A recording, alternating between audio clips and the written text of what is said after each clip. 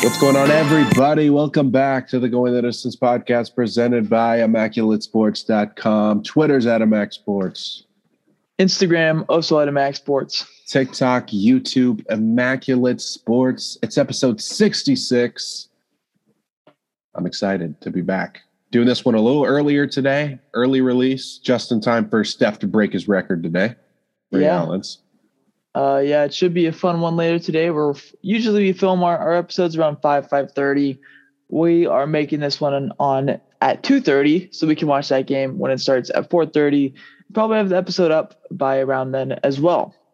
But with that being said, let's get to our opener. Skylar, what'd you put as your opener? I got to go with the Warriors game from last night. They beat the Pacers 102-100. Got a little scary at the end there, but Kevon Looney, clutch offensive rebound, tossed it back up, went in. They got the dub. Curry did his thing with 26. And Wiggins had a great fourth quarter too. I feel like this team is a lot deeper than we thought going in. Yeah, for sure. It's great to see. Didn't break the record, but we're not worried about that right now. Worried about coming together as a group.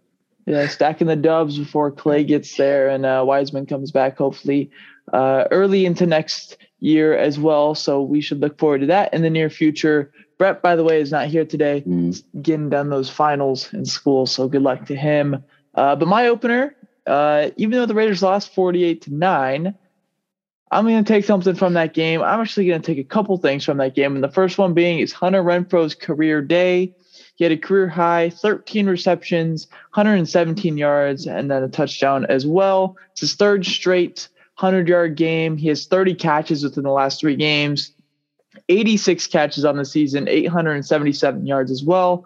The catches at 86 puts him tied for 5th in the NFL in catches, which is cool, and yards like 20th or something like that. But nonetheless, Hunter Renfro's coming into his own. He's been playing really, really well in a Raiders team that hasn't had too many bright spots over the last few weeks.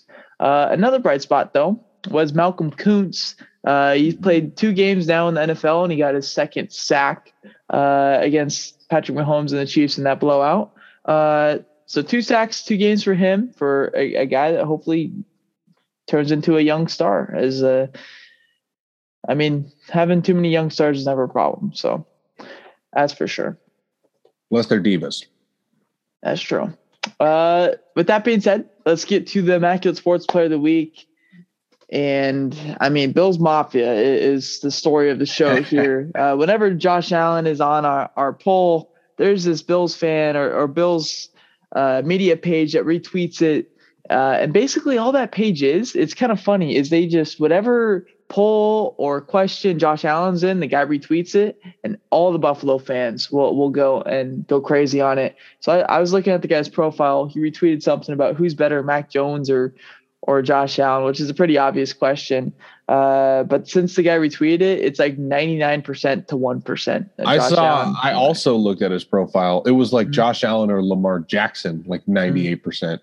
Yeah, so they go crazy on that poll, and that's what they did here. But the 4 guys that we put on here were Aaron Rodgers after his big game on Sunday Night Football for 4 touchdowns, and he still owns the Chicago Bears. Josh Allen, obviously, with his 300 yards through the air and 100 yards on the ground.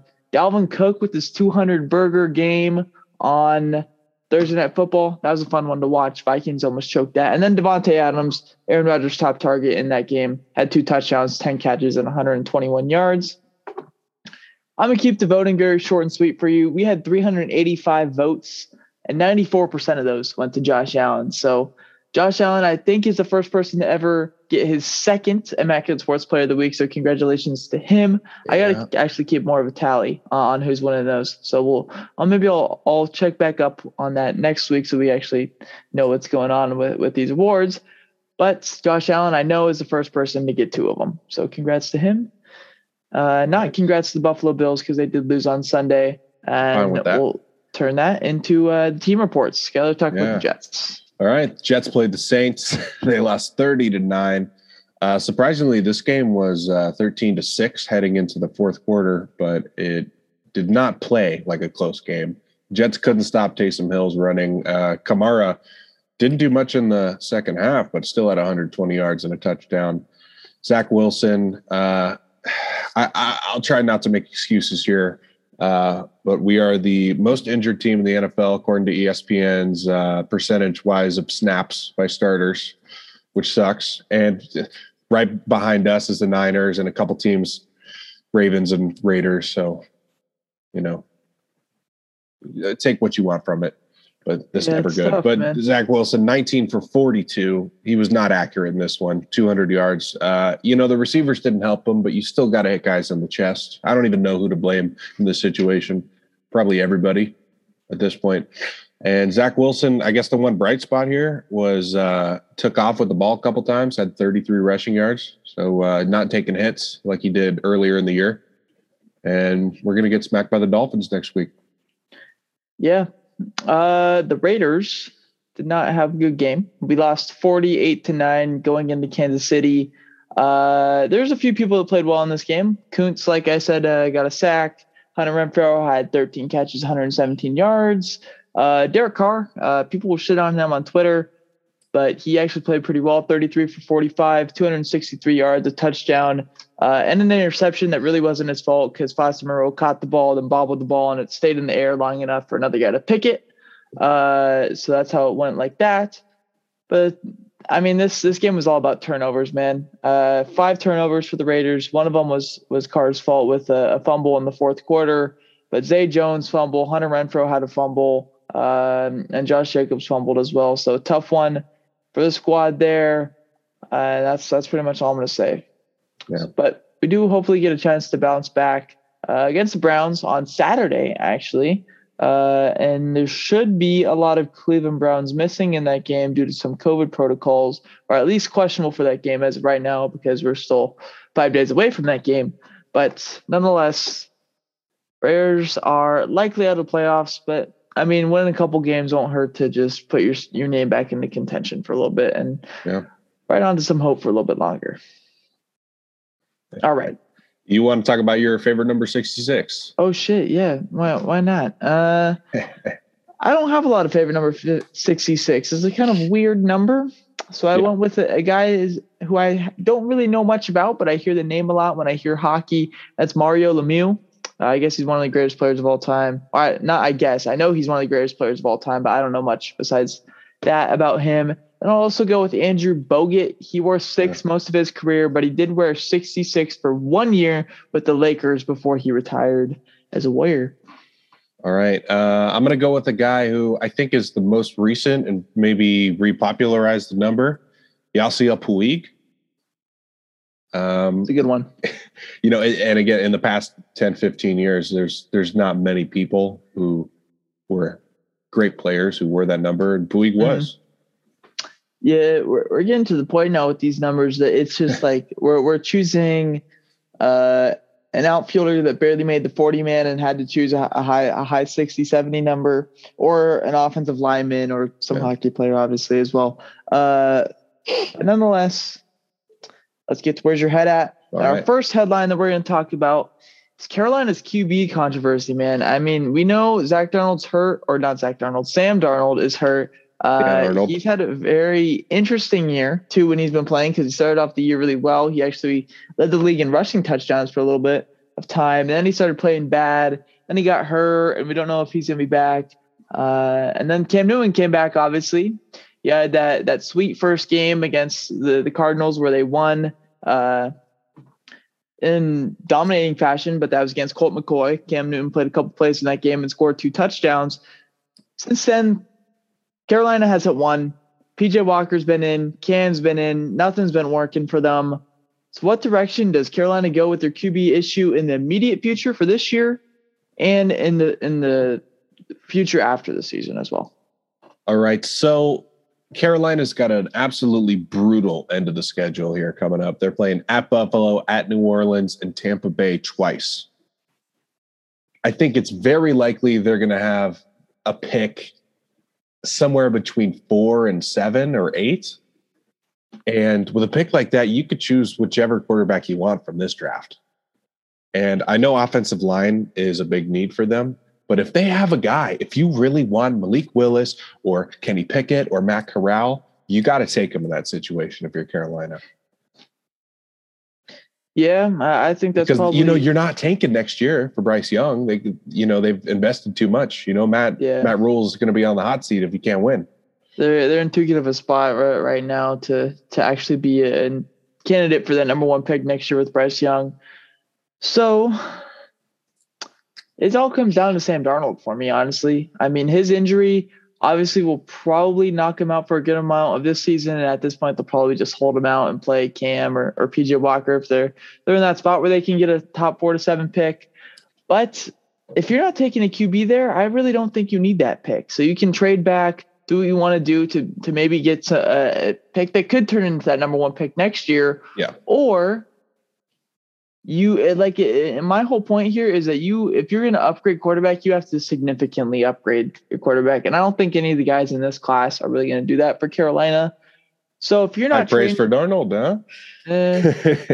Yeah, but I mean, they can't take another experiment on a quarterback. I feel that's what Carolina's been for the last 5-6 years now, is they just take experiment. Maybe Cam Newton still got it. Maybe Teddy Bridgewater's got it. Maybe Sam Darnold's got it. Maybe Kenny Pickett's got it. I don't think they can take that answer or that question. So if you're not trading for Russell Wilson, you keep Sam Darnold. I think that's pretty much the main option for Carolina right now. Depending on what they do with Matt Rule and head coaching is going to be interesting. But if there is no significant upgrade, I think you got to stick with Sam for at least one more year. All right. Another QB question here. I don't think this guy's going to Carolina. But the question is, where is Aaron Rodgers going to play football in 2022 if he does play? He's had an MVP type season again this year, coming off of one last year. And obviously was a big headline going into the season. We haven't talked about it too much during the season, obviously, with how the Packers have been playing. But we're getting to the end of the season here soon, and it's going to be a question that arises here in about 2 months. Yeah. Honestly, I think it's Green Bay or retire. I know we say this a lot with quarterbacks who stay with a team for a long time, but I can't imagine him anywhere else. And if this is the last dance, it's looking like it's going to be a good one. I think this is probably it for Aaron Rodgers. Yeah, Aaron Rodgers retiring seems like a possibility, but I'm going to be selfish here and say that he doesn't retire because I love watching him play football. Yeah.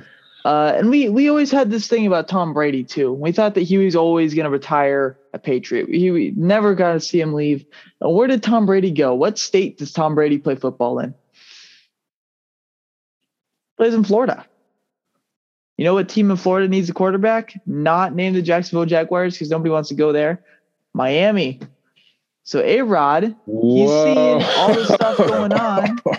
He says, hey, Tom Brady went to Florida, and now he just changed everything. He likes everything.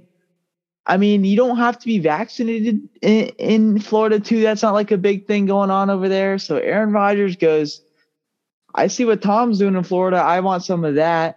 Goes to Miami, takes his talents to South Beach, and maybe builds, I don't know about a championship squad, but a contending squad in Miami. Wow. How do you feel about that, Skyler? That would make me angry.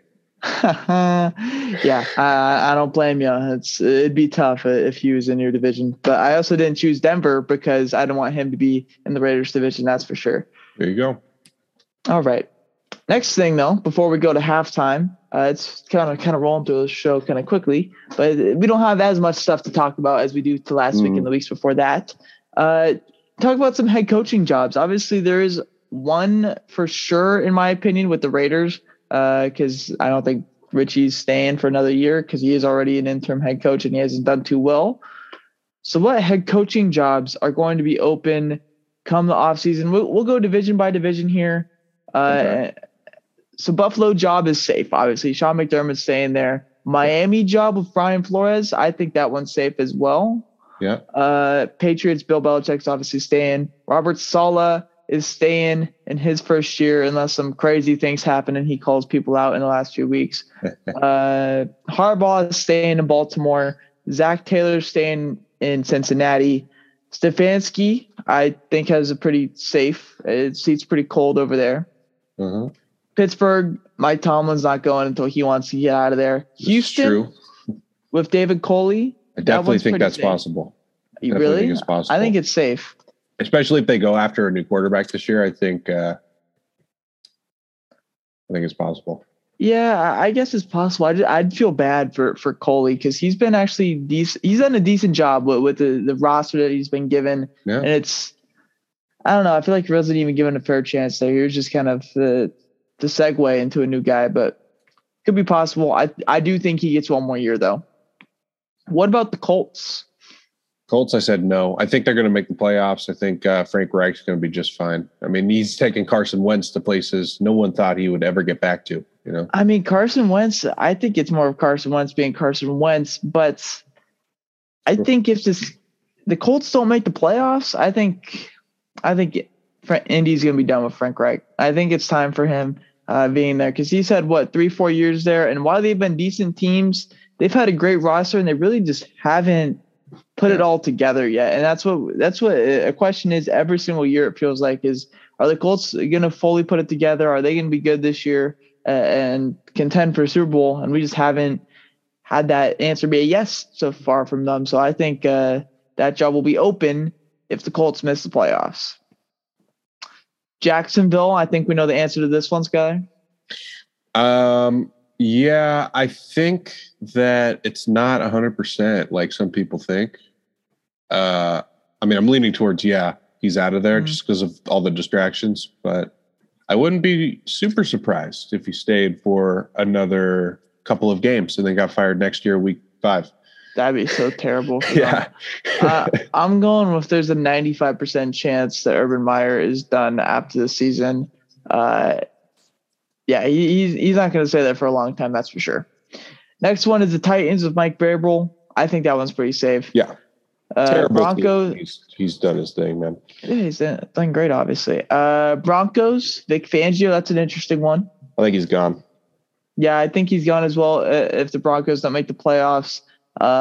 If you're John Elway, the upstairs guys in that franchise, you got to see that, hey, we're a quarterback away from probably being a really good team. And if you want to draft a QB or go after a big QB, you're going to need a more attractive head coach than Vic Fangio because he's not going to do it for you.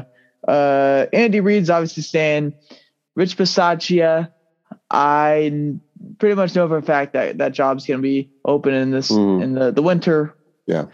Skyler agrees with that. Brandon Staley in Los Angeles, I think that one is going to be fine as well. For now, I think we should keep an eye on him because he's the great defensive mind who has a terrible defense. Yeah, it is a little interesting there. We'll see if that develops, but he's going to have at least more than a year or two to see what's going on there, especially with how the team's been playing. Seahawks with Pete Carroll. This is an interesting one. I don't think he's ever going to get fired, but I think Pete Carroll retiring is going to be something in the near future that happens. I don't know if it's this year. I don't know if it's the year after, but within the next few years. He's done, Kyle. He's not coming back. Yeah, I'd be fair with that as well. Yeah. Niners of Shanahan, I think the second half resurgence has really kind of secured his job for the next year. Brett's eating his words now, maybe. Yeah, that's true. McVay is safe in Los Angeles, obviously. Cliff Kingsbury is safe in Arizona. Bruce Arians safe in Tampa Bay. Sean Payton in New Orleans, I think, could retire in the near future. I don't think it's going to be this year, though, so he's safe in my opinion. Okay. Matt Rule in Carolina. Skyler, what's your take on that one? I think his seat's pretty hot, but you got to give him a chance. You know, we don't know whose decision it was to bring in these quarterbacks. They're not very good. I mean, PJ Walker, great story. You know, I'm glad he's got a backup job. But you can't throw him out there when he's not ready because it just looks horrible. Another guy we should keep an eye on. But if Matt Rule's bringing these guys in, maybe you got to rethink this decision. Yeah, I think he's done after this year. I thought that we were going to get a big step forward for this Carolina team. And after winning those first 3 games, it looked like it. But since then, they've taken steps back from last year. And last year was a year that wasn't even that good. So if you go 6-10 or you end up with 5 wins like they have right now, I think then or maybe they do have 6 wins. I'm not too sure. Let me check real quick. Oh, they're 5-8. Yeah, if you go 5-12 and end the season like that, then you're done. And that's for sure. I think 6-11 gives you that same thing as well. Arthur Smith in Atlanta, I think is a very interesting one. I think he definitely keeps his job. Yeah, kind of an interesting philosophy with him. Coming from the ground and pound of Tennessee and kind of making it work with Cordell Patterson. It's interesting. I want to see some more of that. Yeah, it'll be interesting how they use the draft to attack their future, because they have a very interesting and intriguing future with what their direction is going to be with Matt Ryan and guys like that. Minnesota Vikings with Mike Zimmer. I think that they're actually going to hold on to him because they just hold on to him for a little bit too long. And maybe they fire him next year. Maybe they keep him for another year as well. But I think Mike Zimmer's job is safe as of right now. Okay, I have him on the list of the seat getting warm. Mm-hmm. Matt LaFleur or Mike LaFleur. I messed this up yesterday, and I think I'm messing up again. But whichever LaFleur is the Green Bay coach. I think it's Matt. Yeah. His job's safe, obviously. Yes. Coach Dan Campbell in Detroit. I think he stays. I think he should stay. Yeah, I think he's going to stay as well. I feel like the NFL really likes this guy as well because he's a grit guy. He's a guy that's fun to listen to, and he's honestly probably like the star of their team right now, even though he's not a player. One issue is I don't really know what his scheme is. At this point, they're just playing survive, Well, they have such a shitty team that you can't really have a scheme, man. It's really tough there because they have Josh Reynolds, who's a deep threat. Yeah. And they don't take deep shots. So I don't know. It's a little interesting there.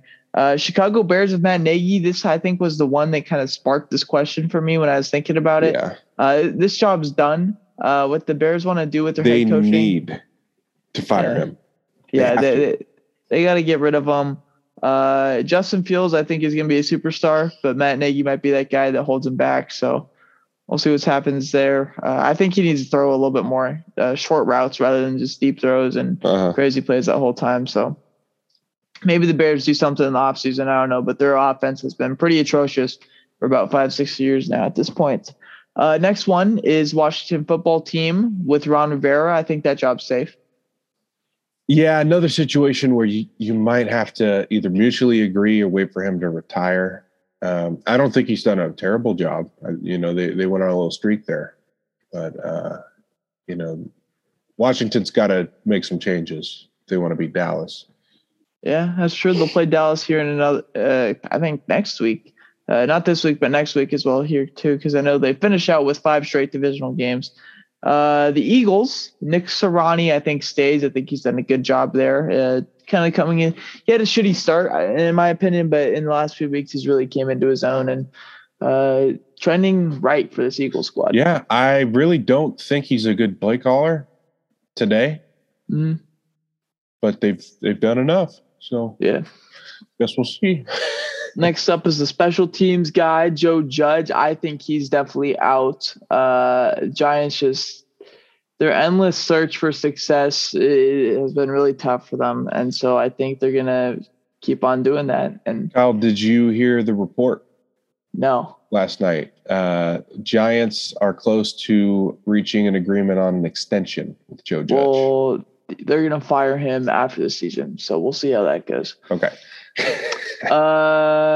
The Dallas Cowboys is the last one here, and that job's safe. Mike McCarthy's done a great job, I think, this year. And a guy who's I wouldn't say a dark horse, but a sleeper candidate for that coach of the year. Yeah. No, the coach of the year, man. Not the firing. Damn, you went on to the other side. But with that being said, done with the first half. Let's get to halftime. And I do have a couple of candidates I want to talk about, maybe not on everybody's radar, that I think will get jobs. Awesome. If not next year, the year after. Obviously, we know Byron Leftwich, we know Bieniemy, Kellen Moore, Brian Dable, but there's some other guys here I want to talk about. Patrick Graham, the Giants defensive coordinator. Jets interviewed him last year, decided to go with Robert Saleh instead, and then he signed a huge contract to be the defensive coordinator for the Giants. I think it's possible he is kind of like a Brian Flores guy. He's just loved by the players. That's always good. Yeah. Another guy, Nathaniel Hackett. We talked about him last night. That's the new Green Bay OC. And anyone who's in the LaFleur Shanahan tree will get looked at. And he's been pretty good this year. Very similar situation here with Kevin O'Connell. He's the Rams offensive coordinator for under McVay. And even though he's not calling plays, these McVay guys get hired. And then I got two more defensive guys, Raheem Morris, who you guys should know. He's the Rams defensive coordinator. Yeah. Another pretty fiery guy. And then Gerard Mayo, New England defensive coordinator. Similar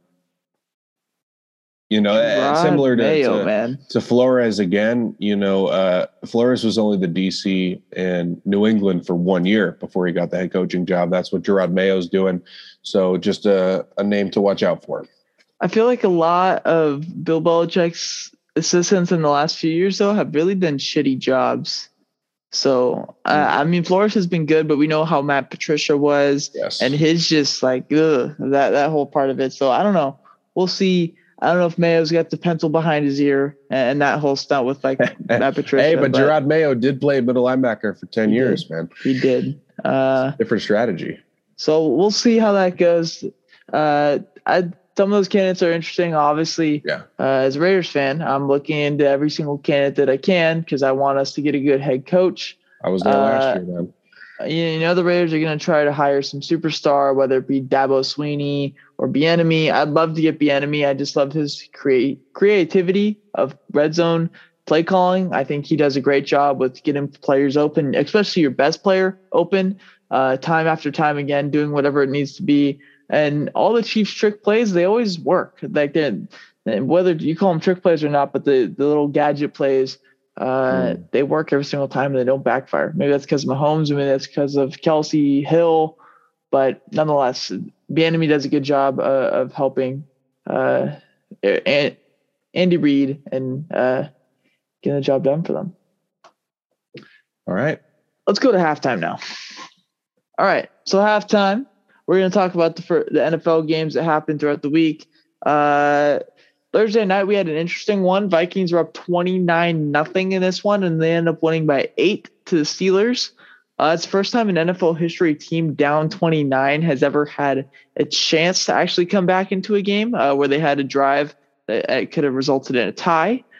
Congrats to the Vikings, but the Steelers almost got that one, that's for sure. Browns beat the Ravens 24-22. I believe Skyler will talk more about Lamar Jackson here in a moment. Titans shut out the Jags. That's the first home shutout for the Titans since 2000, according to ESPN. So good win for the Titans as they look closer and closer to that AFC North divisional AFC South divisional championship. My bad. The Saints took down the Jets, like I said, or like Skyler said, actually. Cowboys took down the Washington football team 27-20. Big win for the Cowboys. Doesn't quite eliminate Washington from the division, but it gives Cowboys a lot of hope in getting that divisional title. The Falcons take down the Panthers 29-21.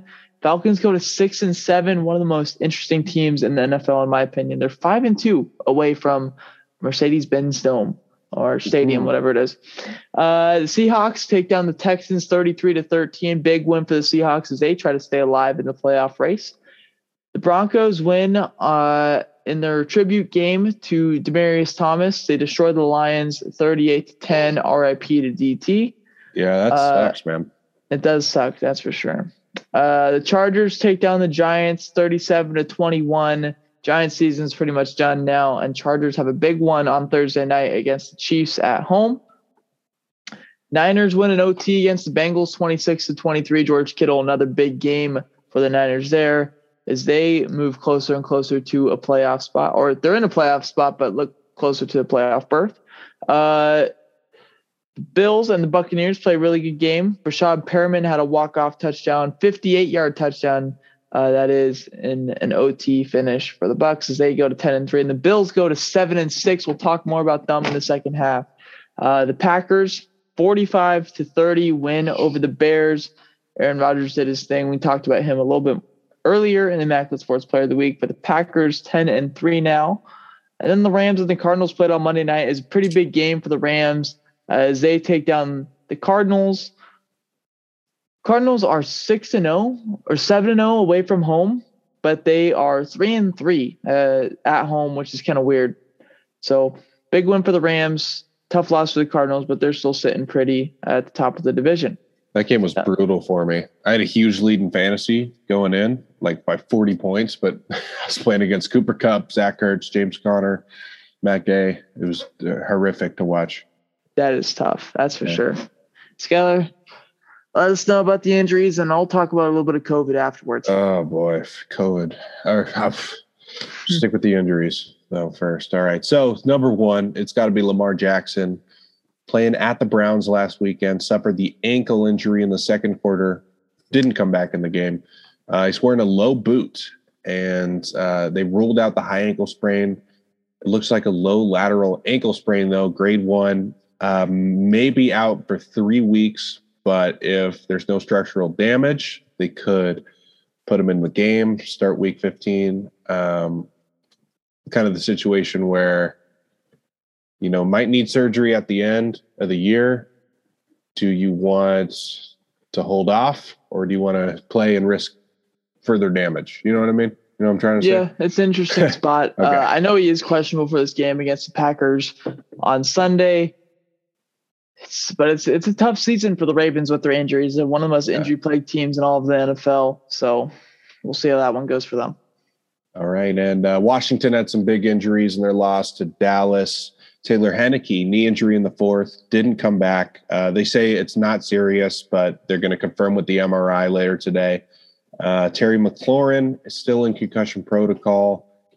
He got smacked around and got shut out last week.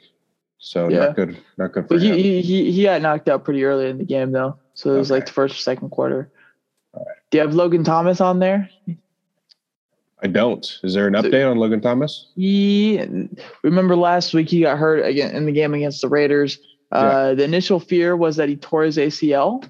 And then it was revealed that he didn't tear his ACL. And then after further testing, it came out today that he actually did tear his ACL. And even though he was already out for the season based off the injury, obviously tearing the ACL requires a bit more than the stuff that they originally thought it was. So they expect him to be back early next year. Because, it's not like it's a drastically torn ACL. Like he doesn't have some crazy stuff.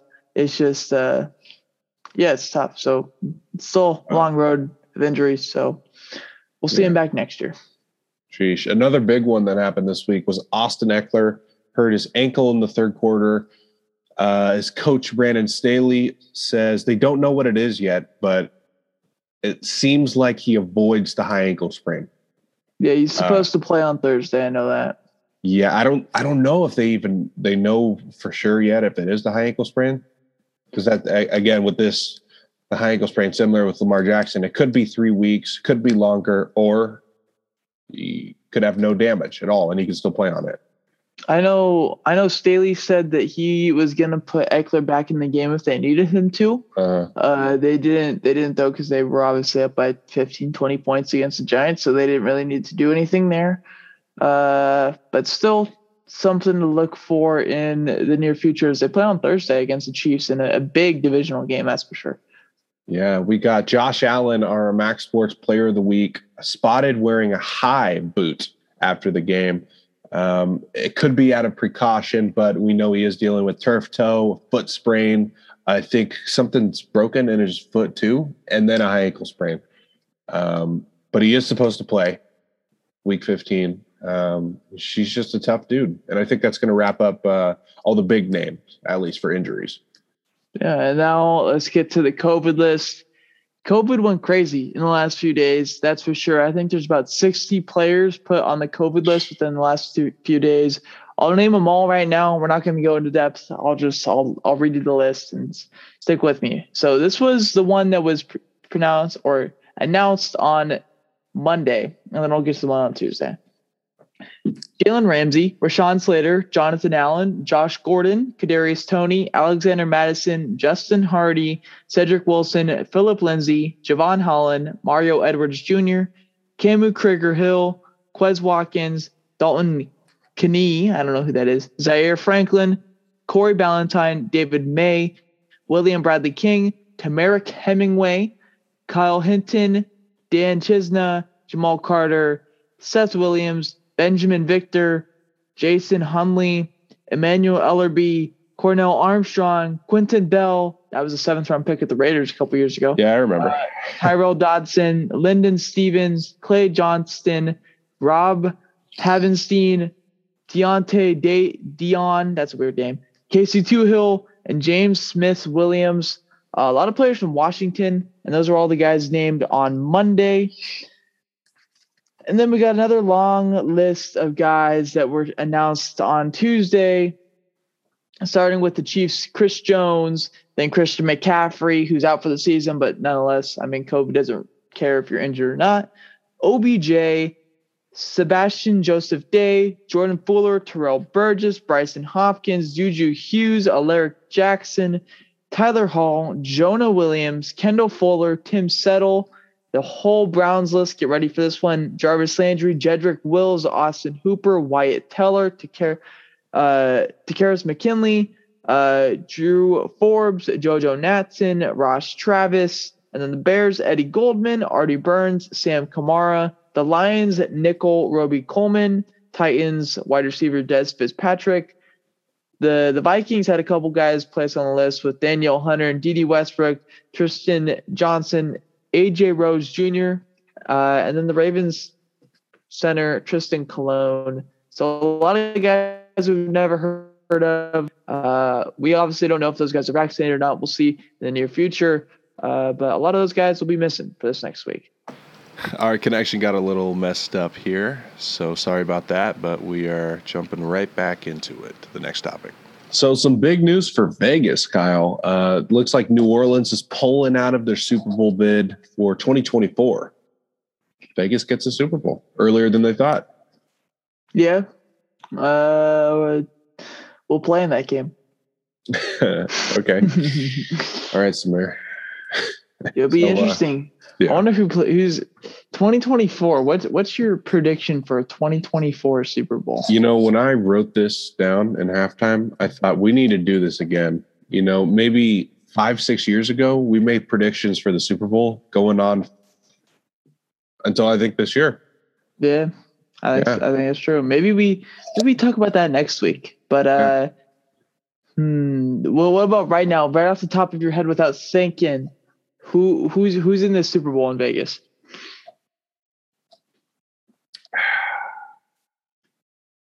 I'm going to say the Chargers and an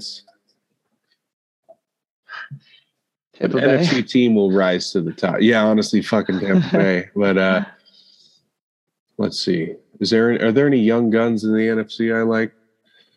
I don't honestly, probably the Niners. Yeah, that's actually a pretty good pick in my opinion. I am gonna go with Kansas City. Yeah, that'd be the other Philly. choice. Philly. All right. Yeah, Who's playing quarterback for him? Jalen Hurts. Jalen Hurts is their quarterback. They find a consistent running back in the draft or free agency in the next few years. 5 more targets. Defense stays relatively the same. And I don't know. Jalen Hurts MVP season, perhaps. Who knows? All right. I mean, if that were to happen, MVP season Hurts probably would be a possibility. Yeah. All right. Let's talk about the Heisman. Yeah. So as we pretty much all expected, Bryce Young won the Heisman Trophy, shattered the first place votes. But we got the full list of voting here. Aiden Hutchinson was right behind him, number 2. I mean, pretty cool for a defensive player to get the shout out, but my guy, I believe, should have been a little higher, and we'll get to that. Number 3, we got Kenny Pickett, quarterback from Pitt, rising pretty much everywhere. You know, for the draft, for obviously up in the Heisman voting. People are obviously going to watch his bowl game now if he doesn't opt out. I think he probably should, but we'll see. Number 4, C.J. Stroud, Ohio State. This guy created a domino effect that we'll talk about in the next segment. C.J. Stroud, great season. He's coming back next year. And number 5, Will Anderson Jr., Alabama edge rusher. He had a crazy season. I feel like he should have been a little higher. You know, people are knocking him because his best game was against like New Mexico, but isn't that what you're supposed to do? Yeah, true. You destroy the shitty teams. Yeah. Well, I guess we'll run through 6 through 10 quickly here. We got Kenneth Walker, number 6, Michigan State running back. Matt Corral, number 7, Ole Miss quarterback. Desmond Ridder, number 8, Cincinnati quarterback. Number 9, Jordan Davis, Georgia defensive tackle. And number 10, Breece Hall, Iowa State running back. Yeah, solid list. And I think this, as far as my time of extensively watching college football, I'd say goes back to probably 2018. This is probably the 4th year that I've gotten really into college football. Yeah. I think they've done a really good job with the Heisman Award winners last few years. I think Kyler deserved it that year, and I was obviously pulling for him because I thought he was going to be an A at that time, not a Cardinal. Yeah, so that's interesting. Joe Burrow, obviously that was completely right. Devonta Smith, I think they got that right. I was big on Devonta Smith for the Heisman last year. People can go back to my tweets. I think I was saying it in September that he should have won the Heisman. And then Bryce Young. So I think that 4 years in a row now, I am very, very happy with the selection that the committee made. Yeah, it's fair. All right. So almost bowl season here, and we'll get into that the next, but with the offseason comes the transfer portal, and we've gotten some big moves already so far. We got Spencer Rattler, former Oklahoma quarterback, going to South Carolina, the Gamecocks. He's going to the SEC, and he's bringing tight end Austin Stogner, big fan of Kyle, with him to the Gamecocks. It's going to be interesting. I thought maybe he would go to a more pass-friendly conference, if he's trying to get drafted, not the SEC. But, good for Spencer Rattler, man. He's going to be on ESPN. Yeah, I feel like that's pretty much the big thing in his decision here is that, we knew Spencer Rattler was going to bet on himself. We knew that that was going to be a thing. And when you play in the SEC, it's exactly what you're doing. You're going to play Bama, you're going to play Georgia, or at least some of those teams, LSU, teams like that. You're going to get good competition. And if he plays really, really well, then he immediately jumps back into first-round stock. Yeah. And I think maybe the biggest move we've seen so far, Quinn Ewers. Ewers. I'm not sure exactly. I think it's Ayers. I don't know. Ayers. Okay. Anyways, he was the number 1 player for next year's class. He reclassifies, goes to Oklahoma last year, takes a couple snaps. All right. He's leaving Ohio State. Lincoln Riley's gone. CJ Stroud is a Heisman finalist. Lincoln Riley is not there. Ryan Day is there. My bad. And he's still there. Yeah. I'm just going to get to the fucking point here. Quinn Ewers is going to Texas. He's a Longhorn. He's likely going to start. This is huge because he's one of the best prospects, since the 2018 recruiting class. It's going to be cool. All right. Definitely going to be fun to watch. Yeah, I got a couple other guys I'll run through here. We got Dylan Gabriel from Central Florida. He's kind of an air raid guy. He broke his collarbone. That's what it was. Broke his collarbone early in this year. So he's leaving. Trying to get drafted. Don't know yet. I don't think any of these guys we know yet. Then we got Keaton Slovis. He has had his ups and downs with USC, and then had a neck injury. The freshman Jackson Dart took over, and Lincoln Riley's coming in. So Malachi Nelson's there too. Yeah, likely Malachi Nelson will get his chance. Eli Ricks, LSU corner, his freshman year last year, had 4 interceptions, 3rd-team All-American. He's leaving. And then we got Bo Nix. Bo Nix was the Auburn quarterback. Looked like he was going to be a star his freshman year, and he just never really progressed. Maybe he's the guy looking for a system that fits him. Yeah, that'd be interesting. All right. Sorry that was so tough for me to say. Jesus. But like I said, it's bowl season. All right. And the Bulls are starting this week. It's pretty exciting. I want to talk about some of them, some of the interesting ones you should watch. Anyways, the first 2 are going to be on Friday. Bahama Bowl, Middle Tennessee State and Toledo. Won't be the most interesting game, but hey, it's in the Bahamas. It's 9 a.m. on Friday. What else are you going to be doing, right? True. And then that night, the Tail Greeter Cure Bowl. Northern Illinois conference winner against Coastal Carolina. Could be Grayson McCall's last game. He is eligible, even though he's a sophomore, for the draft. Don't think he'll leave, but there's a chance. Yeah, true. Then we got games every day after that up until probably New Year's. Wow. Yeah, pretty much until New Year's. But I think the big one in this next week that you should keep an eye on is the Jimmy Kimmel LA Bowl. I think this is formerly the Holiday Bowl. You know, the bowl. I'll tell you, it's Utah State, Oregon State. Utah State 10-3 won the Mountain West. Oregon State 7-5. Pretty decent middle to upper tier Pac-12 spot. You know, this is usually the Boise State Oregon game. You know, if you remember from the past, they played each other like 6 years in a row. And then Tuesday night, we're going to see UTSA against number 24 San Diego State. Two great up-and-coming programs. And it's Tuesday at 4:30. If your basketball team isn't playing that night, tune into this game. Yeah, it's very interesting with these bowl games. Bowl season is always very interesting because especially in college football, you see a lot of the same conference playing each other, but it's really, really rare to see a good team from one conference play another good team from another conference. That's what bowl season's for. You get all these good games, and it sucks that it's the last game of the year, but that's just how college football works. As we get closer and closer, we'll start breaking down some of the bigger games, the ones that you guys actually care about. But we're not quite there yet. But we got some interesting games, and that's going to wrap up halftime. Yeah, that takes us to the end of halftime. Now we're going to talk about the Bills. They're one of the most interesting teams in the NFL right now because while they have one of the most complete rosters and coaching staffs, they sit at 7-6 and currently hold the 7 seed, the last spot in the playoffs right now for the AFC. So, I mean, we know their team's good. We know the record isn't as good as what it probably should be. Are the Bills still serious title contenders?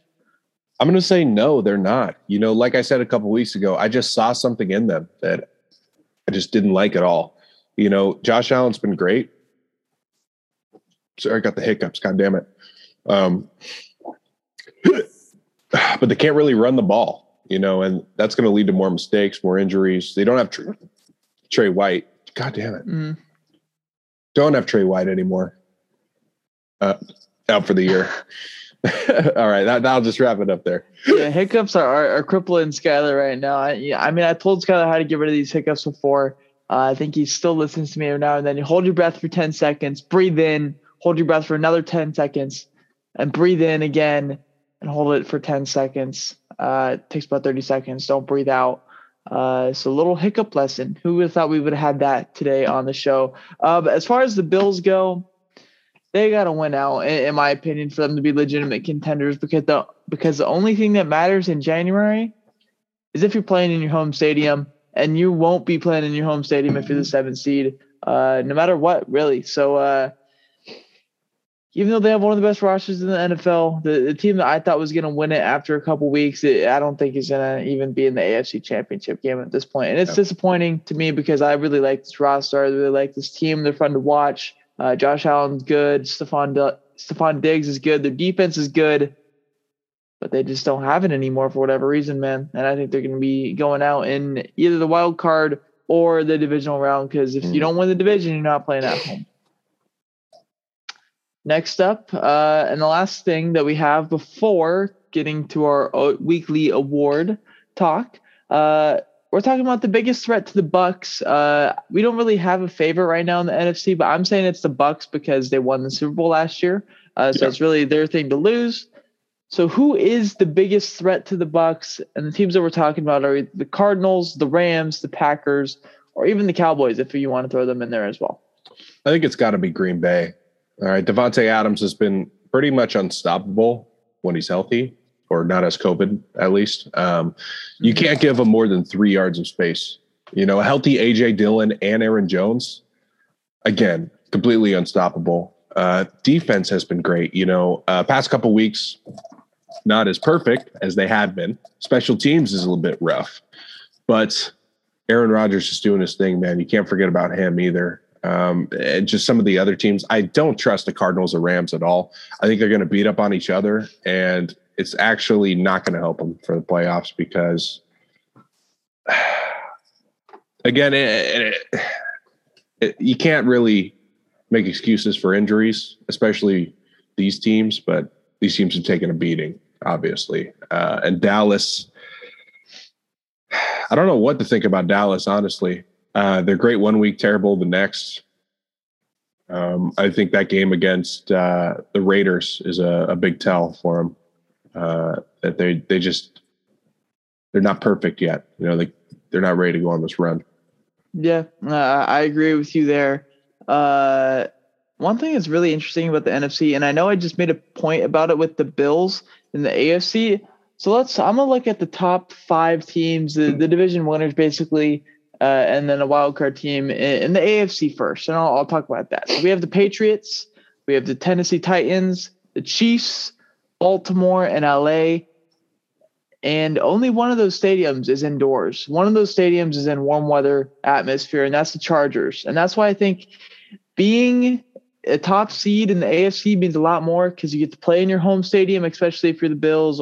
Even though it's not really any different, playing in cold with your own fans is a little bit different than playing in the cold with 65,000 New England fans around you. So I think it means a lot to get the top seed in the AFC, but in the NFC, let's look at the top 5 seeds there. We have the Packers, who have played in a cold, hostile environment. I even said that that's one of the toughest places to play in all of football.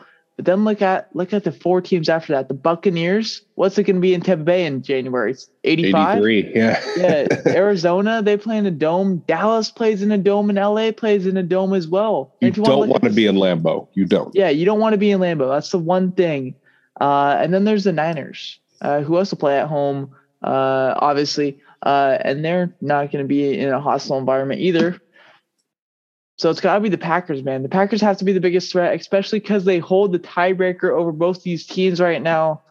And they're not even that healthy, man. They're going to get Jair Alexander back. They're going to get Zadarius Smith back. They're going to get David Bakhtiari back. And Green Bay winning the Super Bowl, if I had to put money on any team right now, I think I'd put it on Green Bay. Yeah, that's fair. Now, with that being said, let's get to our awards and let's get to our bets after that. So first thing, we'll do comeback player of the year. I think it stays the same. Bosa and Dak as 1 and 2. Yeah, I had Burrow previously, but I've slipped Bosa into that honorable mention spot. Awesome. I am doing the same exact thing there. Coach of the year, number 2 for me, and I also threw another guy in there. So I have LaFleur as my runner-up, as well as Arthur Smith, because he has a terrible roster, and they're actually right in a playoff spot right now. I also put LaFleur my 2 spot. Awesome. The number 1. Yeah, it's Bill. Bill. Yeah, 100%. On to, we'll do offensive rookie of the year first. I put Jalen Waddle on there last week. I put Jamar Chase back at number 2 after his 2 touchdown performance against the Niners. He got to 1,000 yards. Maybe Waddle takes that spot again if he has another 10-catch game. I know they had a bye last week, so he really couldn't do anything about it. But Jamar Chase is my number 2. All right, I'm going to keep Najee Harris in the 2 spot. Another great game on primetime this week. And I don't know. I feel like Jamar Chase really is the 2, but I want to make sure that Najee Harris doesn't go unmentioned. Yeah, you know I really like Najee, 100%. And then number 1, Mac Jones. Oh, yeah, it's Mac. On to defensive rookie of the year. Number 2, I think we know what number 1 is, but number 2 for me is a mix of DBs. I chose Javon Holland and Pat Surtain. Yeah, I like Surtain. There at number 2, that's what I have. Also, Odafe Owe from Baltimore, and God, the hiccups coming back. No, we're good. I think so. Yeah. Okay, and yeah, stick with those 2. Nice. So we have a big gap in between 1 and 2, and I think that's everybody's opinion. With number 1 being Michael Parsons. Yeah, Parsons at number 1. He's done it all. We talk about him every week. He started off the year in the middle, moved to edge, and he's already one of the best edge rushers in the NFL. 100%. Yeah. And he's got like more tackles than any of those guys up there as well. So while being a big thing in the pass and the run, he's helped it just in all facets of the defensive category. Now on to defensive player of the year. In my honorable mentions, I actually put two of them were J.C. Jackson and Michael Parsons as well. All right. I don't have any honorable mentions. I'm sticking with my two guys that I've been rolling with all year. I got Watt in the 2 spot right now. Moving him back down. I meant J.C. Jackson and Parsons were my runner-up guys. My bad on that one. But then for my 1 spot, I put T.J. Watt again. I know he was hurt again, but nonetheless, he still leads the league in sacks. So he's my number 1. Kyle, what was your biggest knock on Myles Garrett? Myles Garrett, I mean, he just doesn't force a lot of fumbles, but he finally got one. I know that. He did. Forced a fumble, picked it up, ran it back for 6. He reclaims the 1 spot for me. He's still not cracking that top 3 list for me. I don't know. Something about him, I'm not the biggest fan. Number 2 or runner-up for me in the offensive player of the year category is Jonathan Taylor. I moved him down. You'll know what the number 1 is here in a minute. Yeah, also did the same thing. Taylor down to 2. Number 1, there's no way that I can't choose this guy after what he puts up at week in, week out. And let me just go over the stats that this man, Cooper Kupp, has been putting up. He has 113 catches through 13 games. That is, let's see, about 21 more than any other person on the planet right now, which is kind of crazy. He has nearly 1,500 yards, which is also 200 more than any other player. And then he also has 12 touchdowns. I'm pretty sure that leads the league as well. He's not going to be breaking any records with the 12 touchdowns. But when all 3 of those categories are in that conversation, he's definitely got to be the offensive player of the year. Mm-hmm. Yeah, I mean, Brett and I were talking last night. We're trying to figure out, like, what makes him better than everybody else, you know? And we're just like, well, he doesn't drop the ball. He's a great route runner. He's very smart. He's tough. And we saw last night. He was frustrating me so much, you know, like I said, in fantasy, but you got to give it to him. Dude was unstoppable. Yeah, and I think McVay's done such an amazing job, too, of being able to design plays for a guy like Cooper Kupp, too, because when the ball's in his hands, he might not be the fastest player on the field, but he is one of the smartest players. He's one of the quickest players, and he's one of the most agile players, that's for sure. And it seemed like Stafford got the ball booming in Cooper Kupp's hands. Like, it was instantaneous, whatever it be, a quick out, a slant, a little bubble screen, whatever it is. He just got the ball and he went every single time. And even if you're only getting 5-6 yards, it's like an extension of the run game. Get consistent yardage on early downs and find your big guys when you need them as well, like OBJ and Van Jefferson. So let's get to honorable mentions now for our MVP spot. Skylar, do you have any honorable mentions? I guess I'll give it to Josh Allen. He's hurt. He's literally carrying this team right now. Defense hasn't been as good as it should be in Buffalo. So we'll give him an honorable mention. My honorable mentions were TJ Watt. I moved him down from the MVP 4 spot, I think, just because it's going to be tough to win MVP if you're getting hurt every now and then. And even though he's had a great season, it's MVP as defense players don't happen. Yeah. So let alone missing a couple games as well. Justin Herbert was also my honorable mention. He has been inconsistent this year, but he's been really good this last 2 weeks. So he gets back into the honorable mention spot for me. Who's your number 5? Number 5 is going to be Jonathan Taylor. Back in the top 5 here. Nothing crazy from him. Recently he had a bye, right? Yeah. But some of these quarterbacks I dropped out because I don't like what they've been doing recently. So he gets the 5 spot. Kind of crazy putting him at 5 and saying he hasn't done anything crazy when he had 143 and 2 touchdowns last time that they played. That's just expected from him, right? At this point. Yeah, but that's MVP talk. I don't know. I'll get to him later on. Well, I guess then I should bump him up, right? Exactly, yeah. That's how I feel. Number 5 for me, though, is going to be J.C. Jackson. It stated his impact for the Patriots a couple weeks ago and how big he's been. They had a bye this past week, so we can see him again on the field this week against the Colts, actually. All right, my number 4 is going to be Cooper Kupp. Just talked about him. He's been unstoppable this year. Probably back on pace for some records now again. But this is a quarterback award. So the top three are going to be the quarterbacks. Number 4 for me was Cooper Kupp / Matt Stafford. I grouped them together again. Yeah. They were in an honorable mention spot for me last week. And I grouped them together because I feel like no matter what, they're going to be together in this. They're in the voting. It's not going to be like one's 4th and one's 15th.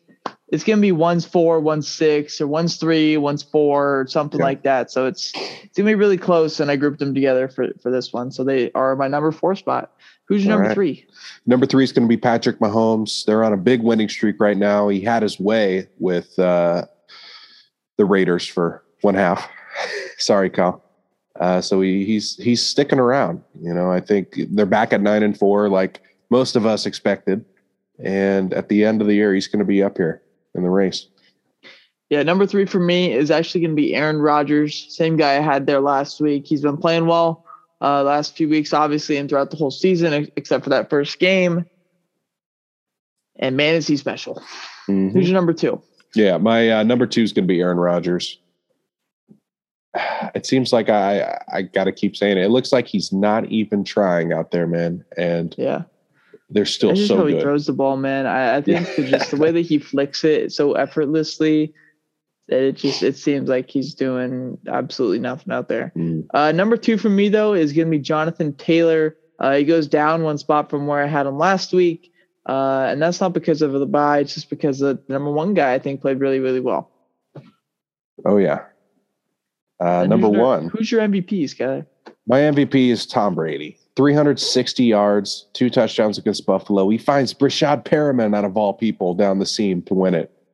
I mean, come on, you can't make that up.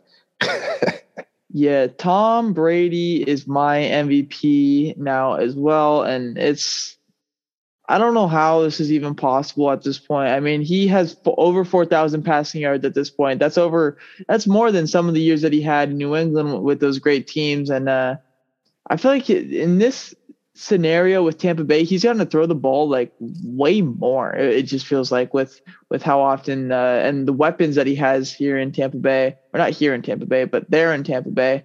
But over 4,000 yards, first person to do that this season. 36 touchdowns. Like what? That's insane. Through 13 games, he's throwing practically 3 a game, and 10 picks. Not the greatest mark, but still, nonetheless, they've been amazing. And Tom Brady is my MVP at the age of 44, and will probably be my MVP at the age of 47 as well. You think he gets to 55 touchdowns? Gets to Peyton's record? He needs 19 touchdowns in 4 games. So, no. Unless he gets 6 in a couple of them, I don't think the Bucs are going to be playing super close games or super high-scoring games, even in the 2 games against Carolina, because they play a tough defense. And same thing with New Orleans. They've had their ways with him in his time in Tampa Bay, that's for sure. But, hey, I mean, if he throws 12 touchdowns against the Jets, maybe it happens. I'm not counting that out. Yeah. But let's get to our bets and then let's get on out of here and end or wrap up episode 66. Our layups did really, really well last week. They did really, really well for the first time in a long time. We got a clean sweep. And that started with my pick of the Bucs -2.5 versus Buffalo. And it worked out well. It went to overtime, so they were either going to lose by a field goal or win by a field goal or a touchdown. And they won by a touchdown with that Brashad Perriman walk-off. And then we had Skyler's pick of the New Orleans Saints -5.5 versus the Jets. That hit. And then Brett went to the hockey side of the things and chose Toronto to beat the Columbus Blue Jackets. And so they won in that one. We get a clean sweep there. And now let's talk about this week. I took the Raiders +3 against Cleveland. I don't like betting on my own team, but when the Cleveland Browns are in the spot that they are with the amount of COVID cases that's going on and the line really hasn't changed yet, I'm going to go ahead and hop on that now. So maybe it's a trap, maybe it isn't, but Raiders +3. All right. I'm going to take the Packers -4.5 at Baltimore. There's a chance that Lamar Jackson doesn't play in this game. The Packers are hot. Defense is great. Baltimore is really banged up. Taking the Packers in this one. Cover. Yeah, I feel like if Lamar Jackson does play in that game, though, that's such a game that's going to win by a field goal, and you're going to be screwed over, though. So we'll see how that goes. But let's get to our bold predictions. Last week, Brett got his right. Me and Skylar got ours wrong. I picked Washington over Dallas. That did not happen. Skylar chose Baltimore over Cleveland. That did not happen. And Brett chose Atlanta to beat Carolina. That did happen. Atlanta gets a clean sweep over Carolina this year. They, like we said earlier in the show, have been a big surprise in the NFL this year, being decent. This week, though, I have Houston over Jacksonville. It's only a 3-point spread, but unless Trevor Lawrence threw 4 picks last game, Davis Mills is going to light up that Jacksonville defense. I will tell you, though, Kyle, I don't think Trevor Lawrence is going to really want to lose to Davis Mills. I don't know how much control he's going to have, but he's going to try his hardest not to lose to Davis Mills. Yeah. All right. Well, I'm going to go with Washington to beat the Eagles this week. There's about a 50% chance that Jalen Hurts doesn't play, and I'll take those odds. Washington D's been playing better. Also, Heineke's questionable, but it's looking like he has a better chance to play. I'll go with Washington. It'll be interesting if it's Gardner Minshew versus, who is it, Kyle Allen? Probably Kyle Allen, yeah. That would be something. Not a game to watch, that's for sure. Yes. But nonetheless, we got a fun week ahead of us in the NFL. Not too much besides those bowl games in college football. Baseball's still locked out. Basketball's going on, but we don't talk about that much here on the show. I've been really well once we get to March. Yeah. But nonetheless, great game on Thursday coming up. Couple good games on Saturday. NFL Network, I think, is holding those shows. Hey, there's nothing better than Saturday night football in December, man. That's for sure. And the Saturday night game is Patriots versus the Colts. That's going to be a fun one for sure. And some of the big games on Sunday, Titans Steelers, I guess, is a decent one. Bengals Broncos is a big one as far as playoff race goes. Same thing with Falcons. Niners, I think the Niners probably kill them. Seahawks Rams, that's a divisional game. Packers Ravens, like we said earlier. We have a Sunday night matchup between Taysom Hill-led Saints and the Buccaneers. Even though it's an 11-point spread for the Buccaneers, I feel like those games are always close. And then Monday night is mid, but it's going to be a close game for sure with the Vikings and the Bears. Yeah, but that's going to do it for episode 66. Skyler, what do you got to say as we head out? Yeah, we're getting there, guys. We're getting to the playoff push here. You know, man. It's only going to get more interesting from here, and we got you every Tuesday nights. We'll see you guys next week. Go Jets. Later.